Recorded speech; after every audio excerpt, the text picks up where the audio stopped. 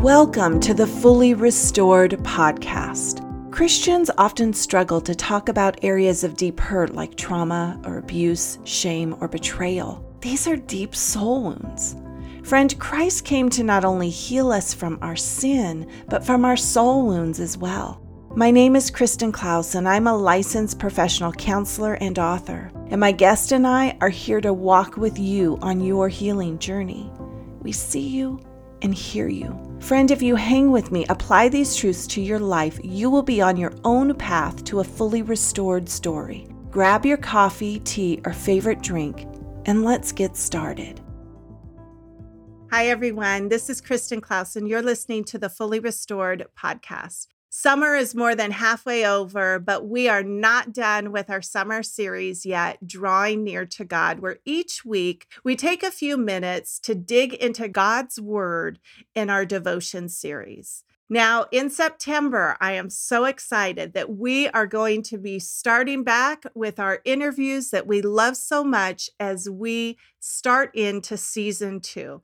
But today, we're going to continue in this series, Drawing Near to God. So let's read Exodus 3:13 through 15. Then Moses said to God, "Behold, when I come to the Israelites and say to them, 'The God of your fathers, ancestors, has sent me to you,' and they say to me, 'What is his name? What shall I say to them?' God said to Moses, 'I am who I am.' And he said, 'You shall say this to the Israelites, I am has sent me to you.' Then God also said to Moses, 'This is what you shall say to the Israelites. The Lord, the God of your fathers, the God of Abraham, the God of Isaac, and the God of Jacob, Israel, has sent me to you. This is my name forever, and this is my memorial to all generations." I love the Amplified Version because it just fills in some meaning and words that we may not fully understand. And last week, we discussed the beginning of this story where Moses encounters God. And today we're going to continue with this encounter he had with him. Moses had turned toward the burning bush, toward the presence of God.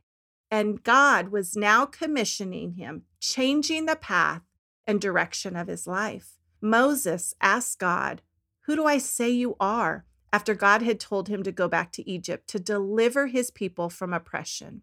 Moses had a past, as we all do. God had restored Moses through his time away from Egypt, and now God was realigning Moses into the purpose and call of his life, to lead God's people out of Egypt. Now was the time. We need to understand that God, Jehovah God, the Almighty God, Yahweh, was making himself known once again to his chosen people, the Israelites. Time had passed. Their lives were difficult. They experienced hardship, brokenness, famine, oppression, loss, pain, and they were far from the God of their ancestors. The creator of all things, the sustainer of all, the giver of life, the God who was and is to come, was speaking to Moses and to his people that he had not forgotten them and that he was here with them to deliver them from the oppression of the Egyptians. Moses encountered God, the Almighty Jehovah Yahweh, and in this encounter, God was declaring to him that God was self-existent and self-sufficient.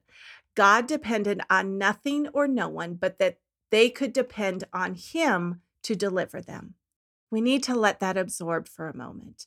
The creator and sustainer of all had heard their cries and was here to deliver them. In our lives, the creator and sustainer of all has heard our cries as well. The God who knows us, the God who we have a relationship with, is here for us today as well, to deliver us. He's here to remind us that he has not forgotten us. Today, let us remember who our God is and put our focus on him, declaring who he is. Pray these scriptures over your life and circumstances that speak of who God is. Let us not magnify our circumstances, but today and this week, let us magnify our God. This is Kristen Klaus with Fully Restored Podcast, wishing you a blessed day, my friend. Be sure to connect with me on Facebook or Instagram. Both of those, I'm at author Kristen Klaus. The show notes can be found at my website at fullyrestored.love. And remember, my friend, nothing or no one is beyond restoration with our Jesus.